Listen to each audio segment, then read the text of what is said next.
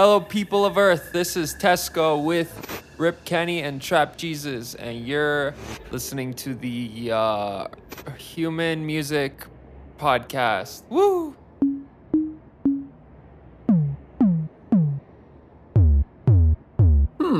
Human Music Podcast. I like it. Hey, what's yo, up? check Street. What's up? We got the whole crew. Everything's working. Yo, Tesco, it's been a minute, man. Yeah. It has been. How you guys doing, man? It's been good. It's been crazy on my side. This past week for me, I've been feeling hella unmotivated. Like I had a whole like stretch of fuck yeah, music. This is gonna be awesome. And then this past week, I'm doubting everything about my music and doubting everything about why I'm doing this. Man, from my end, bro, I am 100% confident in your music. Thanks. I appreciate that. Thanks, man. Real, yeah. You got the endorsement of all of us here. Thank you. Let's start the podcast off by saying that I legitimately have a short list of people from the dojo that I think are going to make it, and you're on that list. So thank you, man. I appreciate that. Yeah. You're on that. All three of you guys are on that for me as well. Hey, you don't have to say that, bro. No, for real. No, for real. I mean, I'm just teasing. It's a real thing. And there's I remember when I first joined the dojo, and because I was a student first, and I think all three of you were senseis before I became a sensei. I think I was one of the last senseis to join. And I'm like, holy crap, all these people are putting out music and making quality stuff. So yeah, I'm glad to be in the same ranks, I guess. That's why we had to get you on the podcast, because it's the short list episode. So sweet. I love it. But yeah, guys, it's been a rough week, I'd say. It's sometimes the last thing I want to do is open up Ableton and just am I going to make something good today? The pressure of that is so real. That is such a thing. To jump right into it. I mean, this is a real thing that I struggle with all the time. I know I need to work on music and I want to work on music, but the stress of opening up a project that I think is already pretty great. Yeah. And I don't want to be in a shitty mood or not feel motivated when I'm opening up that project, because I want all the moves that I'm going to make to be really good and in a good final product. Yeah. And then I'll end up opening something that I don't really care about and fucking with it, and just leaving after an hour, be I just wasted all my time. That's what am I doing? No, for real.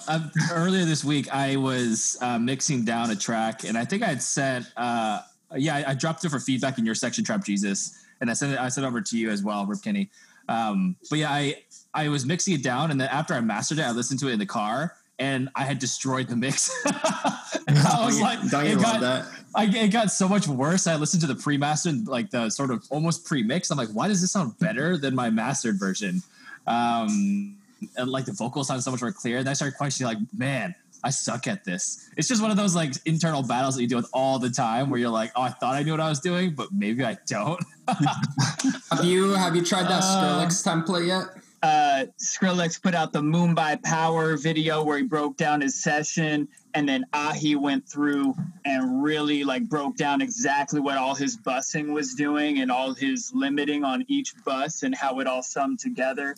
And then Il Gates did a weekly download where he built one of those for us in the dojo. So if y'all join the dojo, join the weekly download, you'll get that template, and the 2020 song template's built out of that. But it's super useful. I've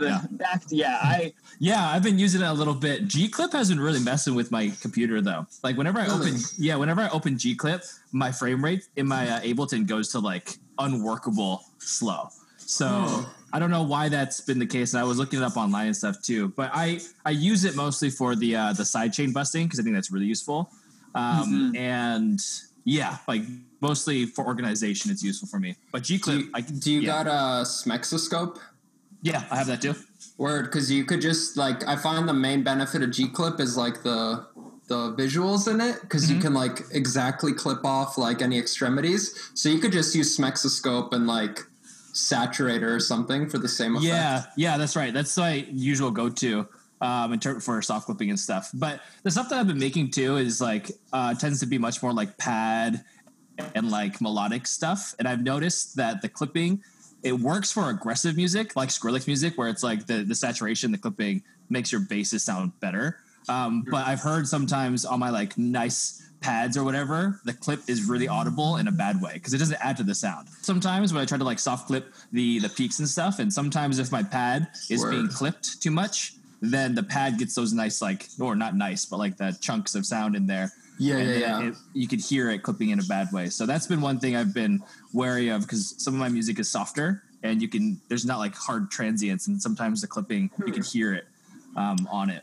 That's weird. That's the one thing I liked about G-Clip is how transparent it is, in my opinion. But I just use it to clip off any extremities. Like I won't really use it to sausage a sound. It's more like if you got crazy peaks. I built my own version of it in Reason using all the same types of routing. And actually, like I had a similar issue with G-Clip. I did not like the sound it had, so I used one of the limiters I use in my mastering process instead that has like this nice tube saturation sound, and I use it the exact same way that they use G-Clip in the video, and I just really like my one I bought instead of that free one personally too. And I've also noticed what you're saying, Sixth Street, is that when you're making softer music, pushing into those limiters as if it were a dubstep song does not work the same. And similarly, sometimes I have to take my instrument bus, the basic chain in there, and take it out of the comp bus where the side chaining's happening. Because like if I'm making like a trap song or a dubstep song or a glitch hop song, I love having my fat kick and snare duck out my instruments. But if I'm making like an R&B track or something vibey and atmospheric, I've noticed like all my atmosphere, I can hear it dip. Yep. It's like, nope, those aren't even strong enough elements to need a side chain on them because they're already not interfering with what my snare is doing. Yeah, that's right. Right. You go ahead. Sorry. I was just going to say, figuring out not to sidechain for like R&B or hip hop was like the biggest thing. Yeah. No, for sure. I feel like with the verses, typically my verses where the drums are sort of like riding in the track, I'm not necessarily ducking all my melodic elements out of the way, but typically the drops, especially like future bass drops, when you want the drums really up front, that's when I use the comp chain to really duck stuff out of the way. It goes to show there's a learning curve on everything. I think I brought this up a couple of times, but I met a 25-year veteran engineer in Atlanta, and he was like, yeah, every 3 months I can look back and be like, oh yeah, that mix is pretty trash. I can do way better now. So, everybody gets better. And so for everybody out there listening, like, damn, when am I going to get good at mixing? Just like every day that you do it a little better. And some of those days you're going to assume you suck because now you understand what you didn't understand last month. Yep. That's absolutely right. I feel that. And man, speaking of which, one of the students at the dojo, I saw on social media posts that, they felt like, they haven't been inspired in a while, and they're like really tripping and feeling like they've already made their best music and that they're never going to top it, and, feeling really down. And I had to reply like, yeah, dude, I've been there, dude. I had that feeling like 15 years ago this one time, feeling like I had already written my best songs ever and I was never going to top them shits just because I was in a little slump. But that's just a wave. It just goes up and down. We're going to feel like we're dope because we did something. We're going to feel like we suck. And it's just that ego game fucking with us. Dude, it's humbling too. It goes back to like the first point that Richie brought up is like, as you get better, your bar for yourself increases and your stress level on like knowing like that bar and feeling like you have to hit that bar or exceed that bar every time you write music is like toxic. Like kind of circling back to the fix to that problem. You just got to sit down and write music without expectations. Like you have the skills. You've done that already. You've built skills since then. To assume that was a fluke is just a complete negative thought that is not beneficial to your writing process at all in any fashion. And also, like what I was talking about before, I have to be in a good mindset to sit down and work on this song. Like that shit is also a fallacy. Like, especially like mixing a record. Like I'll stress out like, I don't want to mix this record right now because like I gotta like I'm just making the final tweaks and it's got to be perfect. Like, no, dude, just work on it and then iterate. If like something's not perfect, you probably made 4 good changes and maybe 1 bad one, and go back and fix that bad one. But if you keep telling yourself that like, oh, now's not the perfect time, which by the way I do all the time. Like I'm telling you guys advice that I fuck up.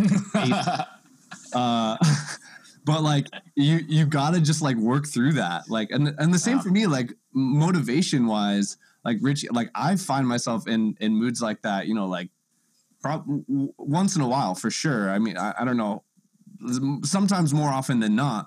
But what I find is that like if I can just get my stupid monkey human to start working at all on the thing that I want to work on, will figure itself out, dude. You're like, oh, I'm tired. I'm so unmotivated. Like, I don't want to do this. Like, and then there's like one email that like pops up in your inbox and you're like sitting there at your computer like, oh, I don't want to do anything. there's like one thing that you actually have to do. You're like, oh, fuck. Yeah. No, we got to do, not to cut you off, we got to be each other's secretaries because last time we were talking, it's so much easier to do other people's shit than your own. Like, I feel that so hard, man. Like, that one email, you'll let that shit sit for like 4 hours. But oh my God. You had to write is like, all right, see you Friday, or like whatever, you know? Yeah. For me, those emails, I got 60 in my inbox right now. No, for real. Sometimes those emails for me, like I'm the kind of guy who needs to like muster up the emotional energy to reply correctly to an email. So I totally see that like pushing it off an hour is like just procrastinating because I need to like get the right emotions in mind before typing out that email, you know? It's not that big of a deal at all, but you make it a big deal.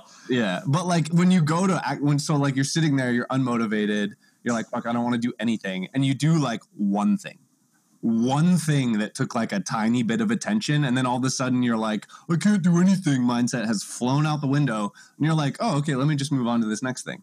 Yeah. Like, just have to get started at all on what you're working on.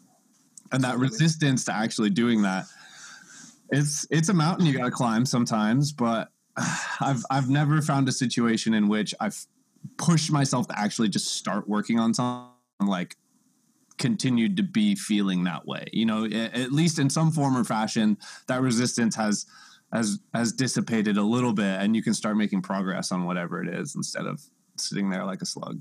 Yeah, definitely. If we let inertia, the fact that we're not moving, dictate the fact that we're not gonna move, then that's a self-fulfilling prophecy. But as soon as you're like, okay, I'm gonna get the ball rolling. Now the ball's rolling. Now you just got to keep the ball rolling as opposed to keeping the ball sitting still. You know, it's like just start anything. You know, like that's why checklists are such a big motivator for me personally. Like sometimes I will have a checklist written of things that are like, oh man, those seem like a whole big task.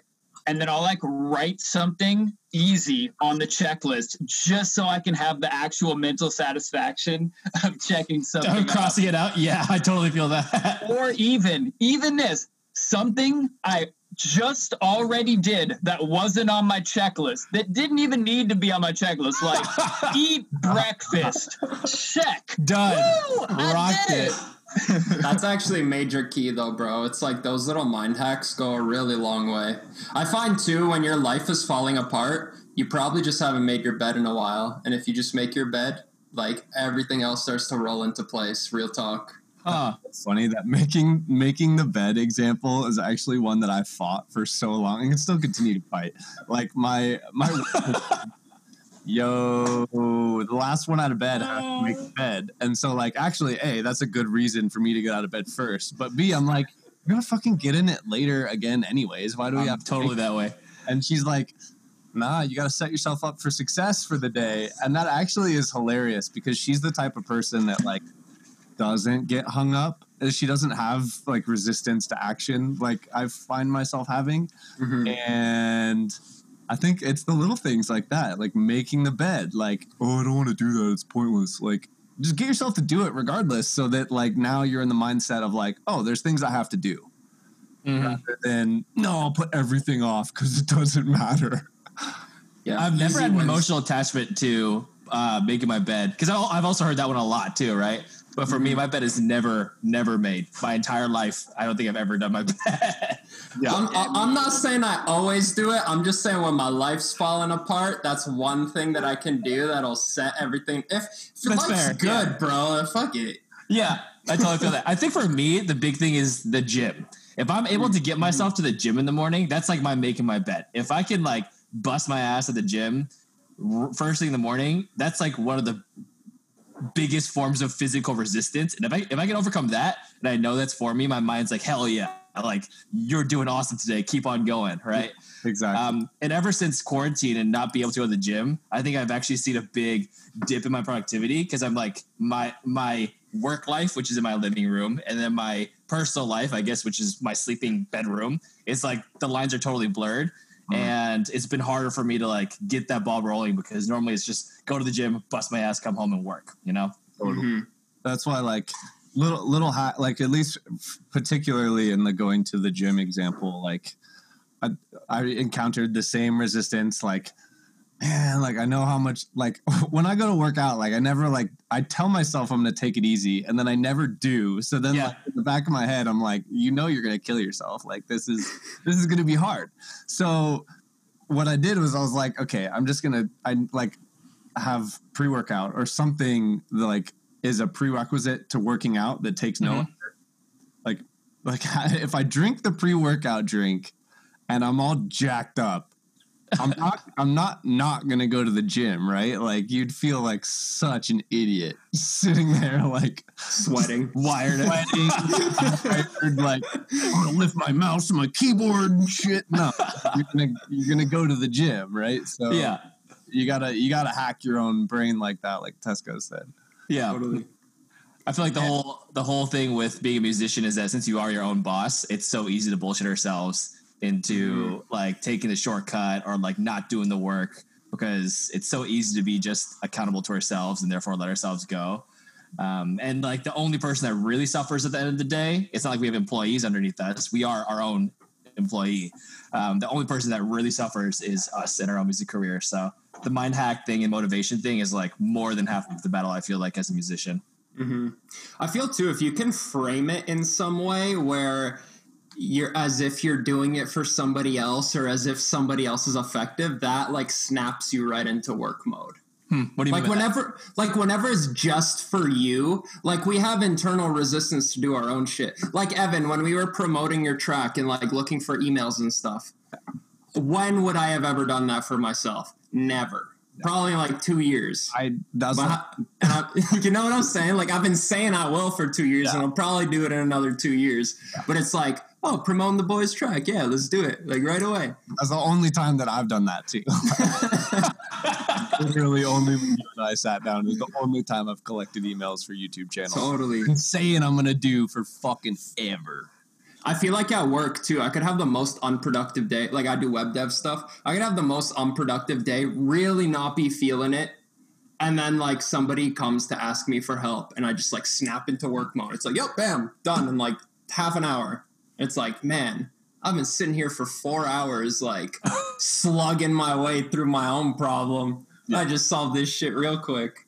Yeah. There's something about like having other people like get your ass in line, you know? Like prior to this phone call, I was slugging my day away, you know? And I was just like, fuck, like this is a rough day. Like Richard get into Ableton, like this whole mental battle and stuff. And like immediately after hopping into a call with you guys or whenever it's like, oh, I have to jump into a Twitch stream, you're accountable to other people. And it just, you don't have time to think about how sluggish you feel. You just have to turn it on.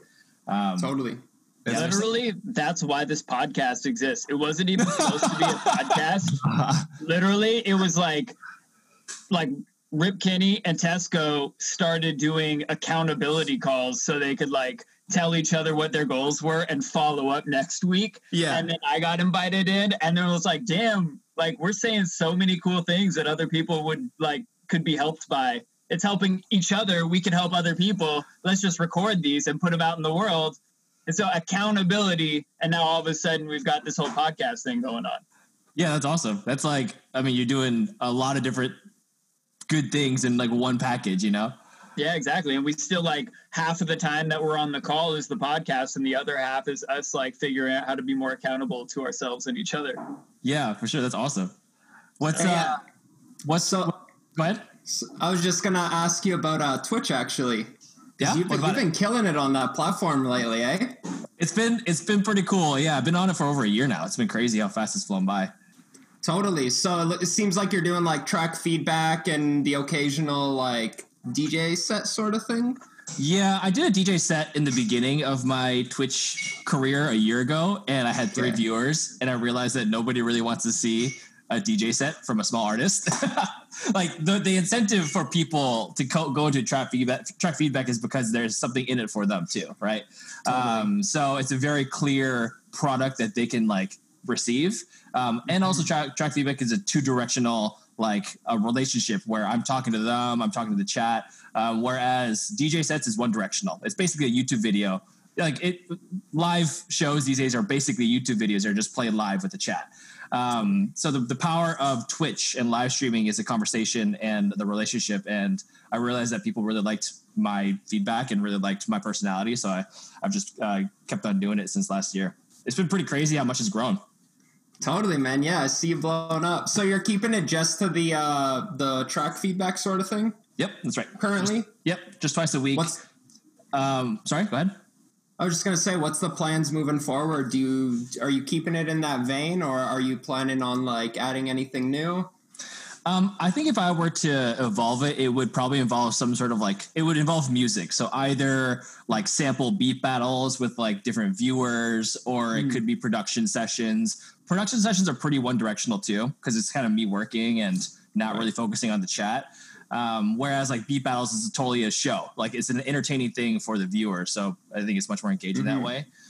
For me, it's one building block inside of the whole Sixth Street social media strategy, if you will. If there's not really a strategy, it's just like, this is a part of my building block that's working. So I'm going to keep on pushing that angle. And of course, my music is my main stuff.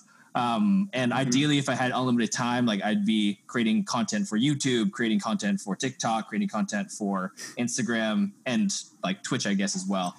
Hey, you and Liz though have been doing pretty good on TikTok though. Yeah, we had choreography. We had one viral video. She actually took it over as her own personal page.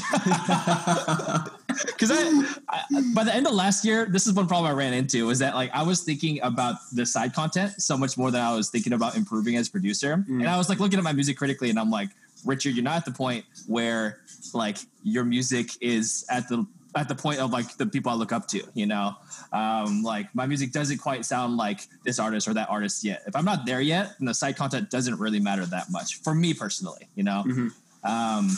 I do think the side content with other platforms is like even more like that's how you sell your music, but is do content that's not your music. So I think it's just as important as your music. But for me, I wanted to focus this year on just writing a lot more and becoming a better producer. Yeah, build the product that people are going to eventually find through all of the side content that you're eventually going to do. Yeah. Because really in this day and age, like you can't really do one without the other. Like music, great. But I heard from an old CSAC rep who said, these days music sells everything in the world except for music. Yeah. And I think everything else sells music. Yeah. I think you need everything else to sell your music besides for your music. Like you need a music video. You need to be like somewhat like entertaining on YouTube for anyone to even care about your music in the first place. Yeah, you've got to have some sort of content. Like you said, with the Twitch stream, when it was all about you that first time out, it was like, all right, there's no incentive for other people to show up. But when you're like, all right, what can I do that will benefit other people that, indirectly builds your brand, because all of these people keep coming back to show up to do what you're doing. To be there while you're doing it and get to know you and like you and trust you as a person and an artist and a brand. And then you keep dropping music and you've got all these people that are now paying attention. Yeah. Because they like you, because you gave them something valuable.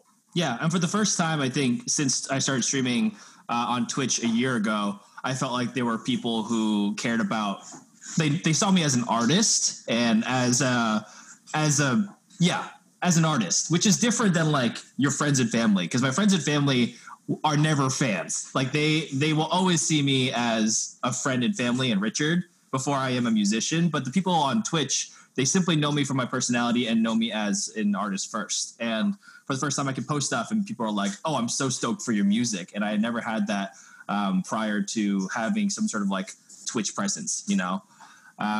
And that's one thing that's really working for me. So I'm continuing to push that. And I've like developed a workflow where I don't have to think anything. I can just show up, turn on my computer, and like I have all the templates ready to go. So it's no energy to get started anymore.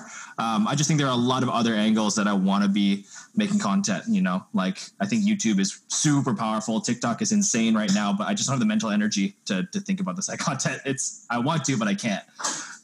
So yeah. Yeah. I feel that. You mentioned a trap I think so many independent artists fall into is like attempting to convert their friends and family into their fans and supporters when it's like that is not their job.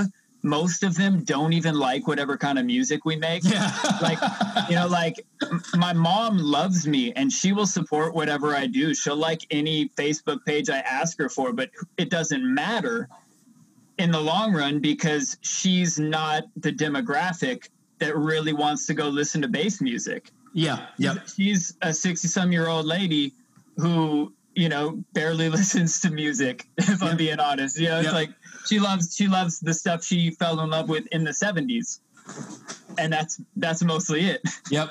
Exactly. Facts. Yeah, don't be that guy that's posting like bitter posts on social media about real friends and not coming to shows. Because honestly, and I'm sure you guys can relate at least to some level, I value those friendships more, not more than the fan friend, but it's like harder to cultivate those friendships. And if they're not into your music or whatever, that's cool. You need people that aren't like, that don't like you for your music or whatever. Like you just connect with people on a different level. And it's important to not be overly one-dimensional about those relationships. Yeah. That's right. I mean, it's even weird sometimes, like playing your music for like your best friends, because like your best friends hear your music all the time, and like for me, like now I can't even tell. Like, are they annoyed by this or do they want to hear it? Like, I swear to God, like I have no fucking idea. Like sometimes they'll come over and be like, "Dude, let me listen to all the new stuff you're working on." I'm like, "Okay, sick." Like they actually do want to hear this, and then other times we'll be like playing like Catan or something, and I'll be like, "Oh yeah, I just finished this other thing. Like, let me throw it on." And everyone's like, "Sure, okay." And then they're like listening to it, like, and they like literally couldn't fucking care less. And I'm like, Yeah. I can imagine so demoralizing to be like, oh my God. yeah, you're like, I have no idea. And the thing is, like, it doesn't really matter, but like, I like having that reference point for friends that know my music and can give me feedback on it, but I also don't want to just like cram it down their throats and be like, listen to this shit and tell me it's good. Like, that's not what I'm looking for. But like, I still want to play it for them because they're my friends. So it's like, how do you even... It's such a like concept, you know? I feel like you got to be careful when you see the vision to not show people this incomplete view of the vision. Yeah. Because their opinions might sway you, and they didn't see that vision as you saw it. It came to you in a very specific way. And so if you get like a meh or whatever, it's like that can be totally demoralizing, like you said, Richie. Like, do you prefer Richie or Richard, by the way? Either's fine. For a while, like Richie was the thing I was pushing as like my dance. Well, it was sort of like my dance alias. But Richard and Richie are both fine. What do your friends call you? I mean, Liz calls me Richard. Whatever you're more comfortable with, honestly. I'm cool with either. That's not what I asked. What do your friends call you? Literally both. I get Richie mostly from the dojo, and Richard from Liz and my other friends. But yeah, it's literally both. What if I just the kid? Rich. Rich is cool too. Richie Rich, actually. I have to say Richie Rich. Richie Rich. Richie Rich. Showing off Macaulay Culkin vibes out here. I'm gonna change my email ending, my like title at the bottom, Richie Rich. Yeah, Love it. EDM.com headline: 6th Street changes his name legally to Richie Rich. Hell yeah, I like it. We're keeping Keep it. 6th Street as his DJ name, but his actual government name is now Richie Rich. Yeah. Checks, everybody. I like it. My middle name is Rich. Richie Rich. So, as far as music, like, I know you were saying you hit a bit of a lull recently, but as far as like the bigger picture, kind of where are you headed currently, where are your priorities, and what's been interesting you lately? So for me, one of the things for me is like I think I've been feeling a plateau in my skill and like hearing a lot of the music that I like want to create and the vibe, whether it's like sound design or mix or anything like that. Like that's sort of where I'm like, I want to get to the point where my music is blowing me away and getting the recognition from like certain labels that I really like a lot, you know? I think a good mark for me, and I know like the label scene is a lot more than just having quality music. It's like connections, if you know someone, blah, blah, blah. But I'm also in the mindset, if your music is so good, like labels cannot say no to that. You know, if your music is stellar to the point where it's just fucking awesome, no matter if you're a nobody or not, like labels will want to put their name on that and back that up and put it out. And I want to know for myself that like my music is at that level. So it's right now it's a lot of like thinking about strategic collaborations, like working up, like finding artists or vocalists that have a bigger following than me, because I trust that I can make great music. But I also wanted to partner with people with a bigger following to sort of combine audiences. And then just getting better at the same time and just making great music and pitching it to labels. And if labels aren't picking it up, that just means I have to hit square one again, watch for weekly downloads, and just keep on training, you know?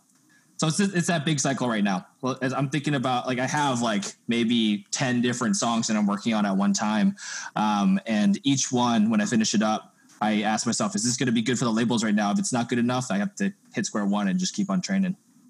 Word. Yeah, you got the right mindset. I got a friend named D. Lyle. He's an incredible artist, and his motto with his music is, if it's not a 10, do it again. Yeah, it's for real. I remember listening to something Seth Godin was talking about, like the marketing guy. He was saying that, like, once you kind of find your like 10 super fans who are like into your music, if you send them your track, like those 10 people, figuratively 10 people, but you send it to them and they are not sharing it to all their friends, like it's like not catching a fire with those 10 people, then the product isn't good enough. The actual music or the product that you're selling to them isn't good enough. So that's been sort of the bar I'm holding for myself right now, is like, I'm going to share it with the people that I think are excited about my music. If they're not like pushing it out to the world, then I realize that like maybe it wasn't catchy enough. You know, maybe it didn't hit hard enough or whatever the reason is. You got to link us all up, homie. Sorry?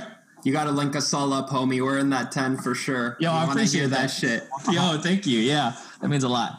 But yeah, I think it's also just like the constant struggle to be a better artist and be a better producer. Yeah, like there's some songs I get excited about. Sometimes I mix down some vocals and I'm like, fuck, I have no idea what I'm doing. This sounds bad. So like that's something that over the course of the years, I want to be super confident in my ability to, like, if I have my hand on a record, I'm going to make it a hit, because I know that I can do that. So yeah. Yeah, man, that's crazy to hear though, because every time I'm struggling with a vocal, I send it to you and be like, "Yo, what would you do to this, man?"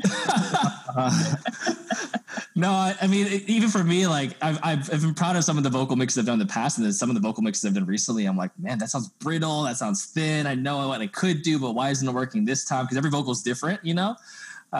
So yeah.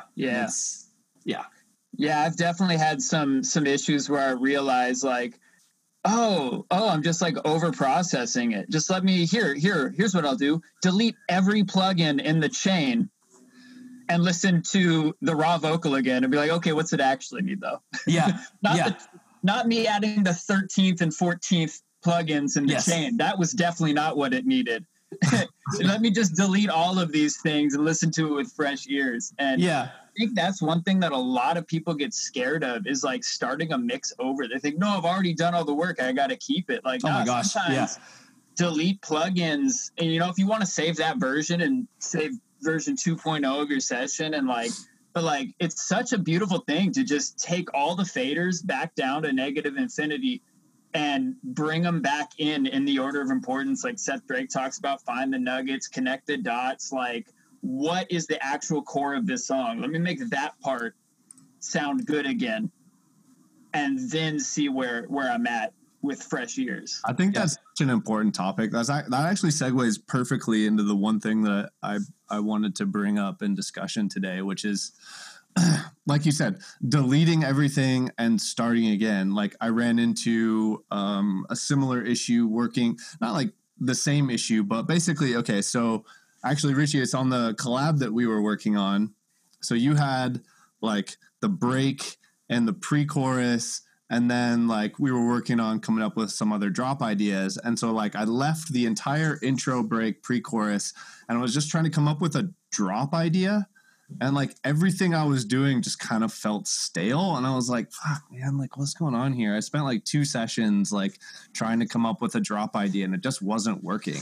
And I was like, what are we gonna do? And then I was like, you know what, fuck it. Like let me just take the entire like 3 vocal groups, copy those over to the right, and then let's just like try and build a similar song or the same song, but just like introducing pieces that I know I like, and then, you know, maybe reimagining some of the pieces with like the midis and coming up with like a different version. And I was like, oh fuck, like I thought to like play this other guitar riff for like the break and then layer that in there. And then that actually became like the main thing for the break. And I realized that like just like having no input or like having everything before what I was working on being one way and getting so used to it, trying to come up with a drop, I was just like not coming up with anything good. That like working backwards back to bare bones and then introducing pieces as I saw fit, like reimagined the song in my own head for myself. And then when I got like to actually writing a drop idea for that, then it was like, then everything just started flowing. And so like, I think this is also one thing that like most people don't really talk about as far as workflow is working backwards, like being okay with the fact that like what you've done up until this point might be good, but you're going for great. So like strip it back to what you know is great, and then try again and see what you get. And now I'll play you the song at some point. It's not mixed yet, but I'm really quite happy with the final result now. Nice. You were working on the second drop or a new drop? Yeah, so I have like a full new song that is like basically the genesis of like the main themes and ideas and like vibe of the original, kind of just like not reimagined, but like just done with more of my stamp, I guess. Yeah, but just like the way that it like worked when I like rebuilt it like that, like made way more sense to me, and I think the final product is way more cohesive. But yeah, it definitely was like difficult to work through that, like getting over the mental resistance of doing all of that work again. And so I like started that process at noon yesterday. And I worked on that song until 6 a.m. to get to get a full song. And now I have something I'm really proud of. But like, oh yeah, that's awesome. The resistance, if I was just like, no, I just got to keep plugging away at these different drop ideas, like I never would have got there. Yeah. You know, I think it's kind of like when you are writing a melody or a top line lyrics to a song, it's impossible to do that if you already have another vocalist singing, because your mind is just hooked on that other main face, you know? Like for me, if I'm singing harmonies or trying to find a top line, if I create a decent top line, I have to mute it, go back to the chords by themselves, and then rethink of a new top line that could be better. But if you like are stuck on an old drop idea, the drop idea's already got the face and everything in there. It's almost impossible to rethink or imagine a new drop because you've already got the face already baked into that drop. Yeah. So going back to the chords, stripping it down and sort of like you said, reimagining it is such a great way to develop those new ideas. Yeah. Sample yourself. Be Kanye. Yeah.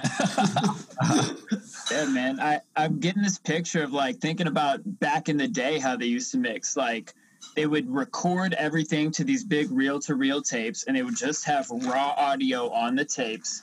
and then they would run it through like a big mixing board, like an SSL or something, and print it to another tape. They would do all the work in one session and print it to another tape and then zero out the board. And they would present that to the label. And if they didn't like that mix, they would start over with the raw files and bring everything back up one channel at a time and mix it together. I heard they did that like, I don't know the actual number, but like 40, 50 times for the record Beat It by Michael Jackson.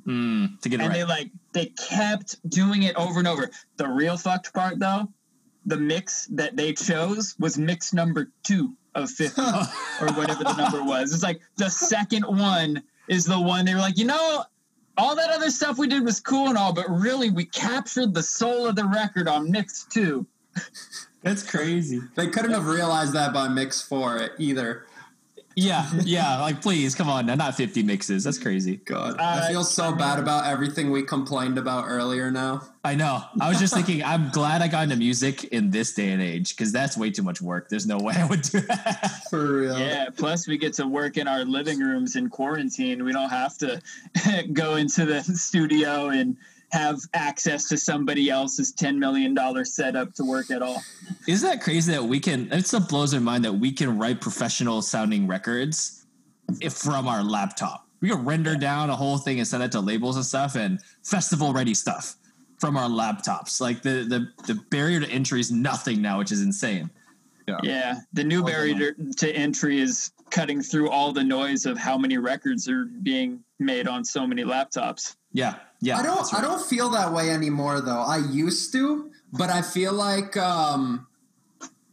obviously there's a lot of subpar stuff being put in, and we talked about this a podcast or two ago, but like I think Evan, you brought it up when we were talking about how mixing takes the least amount of time, but idea generation takes the most amount of time now. It's like once you get to a certain point, it's like if you're just writing genre X or genre Y or whatever, then you have some guidelines to follow and everything's pretty straightforward, but you're not really like surprising people so much. And as you break through that and like blend more genres and stuff together, then you're a big fish in a small pond. And it's like, I felt like once I purposely started aiming for how do I write something that is so uniquely me, nobody would even think to mix these things together.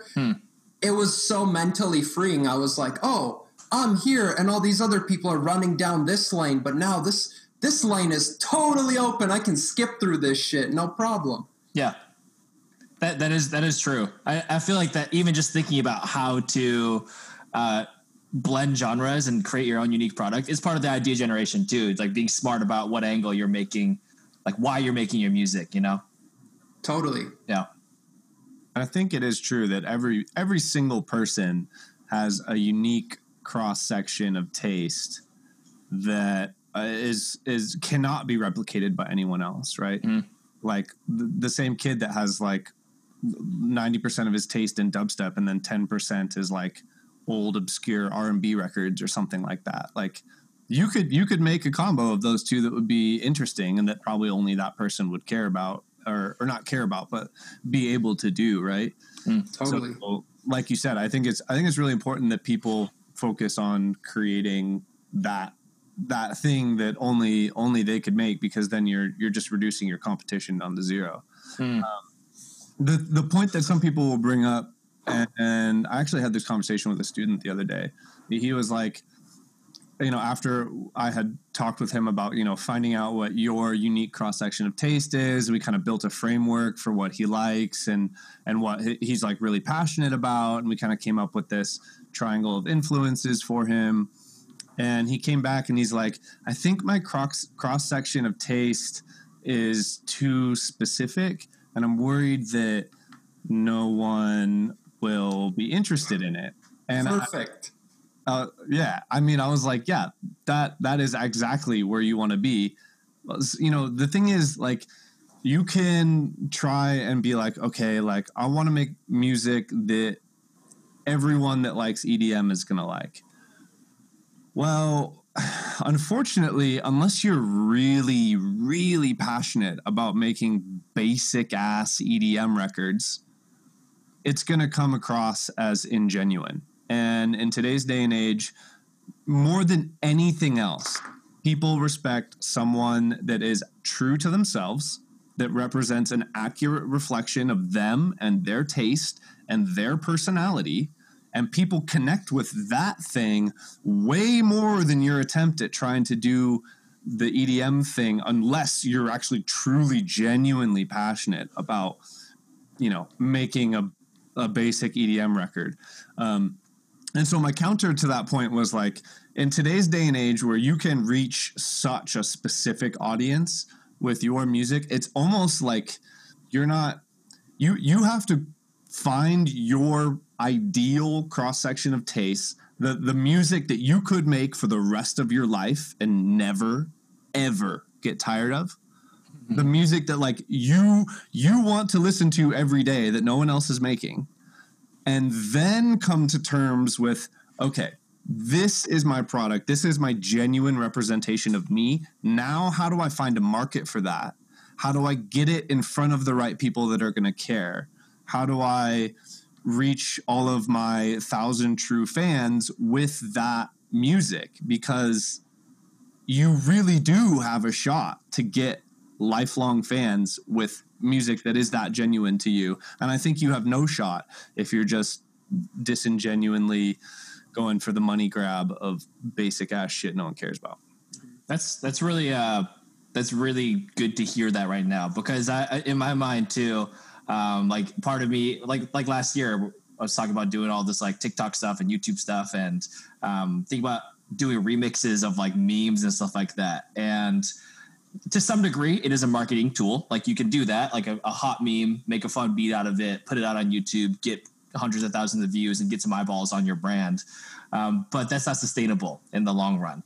And it's not true to the music that I want to make at all. It's just literally a marketing tool at that point. So I think it's a good word to remind me that like, oh, it's just really about the music that I want to make. And yeah, that's the only thing that's really sustainable. Like what meme producer have you seen at a festival? Lil Pump. Is Lil Pump a meme producer? Well, he's a meme. He's not even a producer. No. Well, he's a rapper that made a song that was so catchy that it became a meme. I literally was going to say the only person that I know that has ever crossed over somewhat decently is Ashton Kutcher, because he was really early on making like the viral, like sampling the pizza guy. Yeah. He was super early on that. And the thing that actually transitioned him was that is his exact style of music that he just happened to blend really well with a funny video. I know one. I don't know if you guys follow Aries. Oh, yeah. It's a duo, yeah? Not a meme producer, dude. I liked Aries music before. I haven't even seen a single meme video from them. No, not the duo. Aries, he's like I don't even know, like indie hip hop dude. He started on YouTube just doing memes of like how to recreate this song in 2 minutes, or like if XXX Tentacion Sad was a happy song, or like he do flips like that, and they were just a few minutes long. And now he's released his project, and it's like doing pretty good numbers, and like he's got a pretty decent fan base, booked a tour off it. Like dude's crushing it. Yeah. That being said, now he doesn't do that anymore. Yeah, true. And the thing is, you have to have the chops to like, after you have people's attention, be like, okay, that was nice. That was cute. Here's the thing you should actually care about, and that thing has to be, like we said, genuine to you. I guarantee that Aries project that he presented was like what he wanted to do the whole time. Oh, it was unique. Did a good job getting people's attention, but you ain't gonna listen to someone's SpongeBob SquarePants trap flip. Talk to Ramzoid about that. He just popped into my mind too. At a festival. Ramzoid's killing it. He went on tour with like Grammatic, and he's doing his own like really cool, unique blend of shit. And he was doing like exactly like remixing SpongeBob and shit like that. Like he's killing it now. But I feel like his music is also more in that vein of like entertainment, like go hard. It's like his original shit is like proper. Yeah. But I was thinking about, in my case, for more melodic producers, I don't see too many melodic producers that are doing that, because most of the time they flip like a SpongeBob sample into a trap banger, and that'll get clicks. But then if people are like following Sixth Street on YouTube for my meme trap bangers, it's a harder jump to get them to convert to like my more melodic future bassy stuff, you know? Whereas like Ramzoid and like Moonboy and stuff like that, they have big YouTube followings, but their music sort of reflects the sort of memeable, hardcore, like let's just have a good time sort of vibe. It's a less of a barrier to like switch over to be like, oh, he's also a dubstep producer or whatever that is, you know? Yeah, that's a really good point. Like, I'm checking out this book right now called The 4D Songwriter, which is all about. I bought it too. Bought that too. Yeah, real cool. $3. That guy is insane. That is such a good deal. It's a good book too. Yeah, it's a really good book. I'm on my second listen to the audiobook right now, and he talks about like sit down, listen to your music, and like write out all of the imagery, the colors, the vibes, the places you're transported to in your mind. Write that all down, fill up a few pages, and then go through that and decide what from that is really the core branding image that you want to push. And so then any ancillary content that you make that points back to your brand and eventually to your music, does it fit that core representation? So if you're making really emotional, you know, sincere music that hits all the feels, doing goofy meme shit doesn't point back to that. Where if you're it like, almost hurts your brand. Hey, let's all take some drugs and be goofy music. Let's also make some goofy meme stuff that you can laugh at while on drugs, because they, you know, it's only one branch over on the music tree, as opposed to like the coming opposite off spectrum. the next tree over. Yeah. And it almost hurts your brand. And it could alienate people if people are like, oh, Sixth Street is like a memeable festival trap banger producer. And then all of a sudden thing. Like, it's like, oh, he's doing that for attention rather than. So, okay, here's what you do. You take the SpongeBob theme song and you reharmonize. I was thinking about that too. Turn it into a bunch of dreamy ass pads, a bunch of MIDI tracks that have 20 notes tall, like I know you like to do. And, I love my chords. And make it a SpongeBob synthwave future pop action. Yeah, I was thinking about something like that actually, because I was thinking about what's on brand that people could get a taste of my music, especially on TikTok. If you're able to, I was thinking about taking like some of their big creators and taking their little voice bites and then making a little bit of like a beautiful song out of it to try to make a viral video there, because it's more on brand. It's all marketing stuff that's like floating around in my head that I probably won't ever do, but I've been considering that too, versus making dubstep bangers, because that's totally cool. Yeah. Do you know? I think her name's Jana, GVNA. Yeah. She did that Maple Story remix, like the future bass version that blew up, but that got her name out there pretty good. That's that's a good one too, because I feel like there's the nostalgia factor of that one. It's not just like a meme. Last year I did the Kingdom Hearts remix, which is sort of off that, as well as like people who are into nostalgia and feels and video games. That's sort of the same slice of the pie that I'm going for. This year I did like a League of Legends. That was more of a down tempo, sort of mid tempo like track. It was different, but I think that's definitely a good way to go about it, is to find like video games or remix artists that you really like that are in the same genre as you. So yeah, I have this EP in the works that is literally just remixes of like teenage angst emo tracks. Yeah. Like My Chemical Romance, Helena, Linkin Park, Somewhere I Belong, Evanescence, Bring Me to Life, Korn, Freak on a Leash, and then System of a Down, BYOB. Yeah. You got to show us that after, bro. That's going to be, that's going to get you a lot of clicks, dude, because people are like. The fucking thing is, where do I put that? Those YouTube channels that we were talking about. I've literally uploaded the Linkin Park remix to private on SoundCloud so I could send it to someone to listen to. And SoundCloud's like, no, this is owned by someone else. Fuck off. Oh, really? Yeah, dude. Like, where the fuck do I even? That's why that like actually kind of took the wind out of the sails on that. Because I thought with this. YouTube, the cool thing yeah. about YouTube, like for example, man, like the Bounce Gang pull-up that we're doing where people get to play, a lot of the songs people play, especially when it's like the placement round, like, oh, this one's out. YouTube copyright IDs them right away when, right after the live stream's over, and is like, hey, you can't monetize this. We're going to put ads on this and monetize this for the people whose copyright that actually is. But they don't take it down. They don't give you a strike. It's not like, they don't hate on you for it. It's not like you're stealing somebody else's TV show and just putting it on, it's like YouTube does it right. So I think YouTube's going to be the wave for you on that one, man. I'm so glad that you said that. I did not understand that. That is fucking brilliant. And you do your own visuals and stuff too. That's even better than SoundCloud. Oh, fire reignited. Let's go. That's gonna get done, man. Yeah, and YouTube's not dying right now, so YouTube is never going to die. My YouTube channel has 3 subscribers. I just started it like a week ago. So please subscribe. Anyone listening to this /Rip Kenny? /Rip Kenny Music. I'm gonna go subscribe right now. Yeah, if you're watching us on YouTube right now, go to our channel at the Human Music Podcast, and Rip Kenny, Tesco, and myself's channels are all right there for you to check out as well. Do yourself a favor, follow 6th Street, and check him out on Twitch too, because the man's is hot. Thanks, appreciate it. There's that song "Men's Not Hot" doesn't apply to 6th Street or his music. That shit is hot, son. You guys are the best. Appreciate y'all. I like it.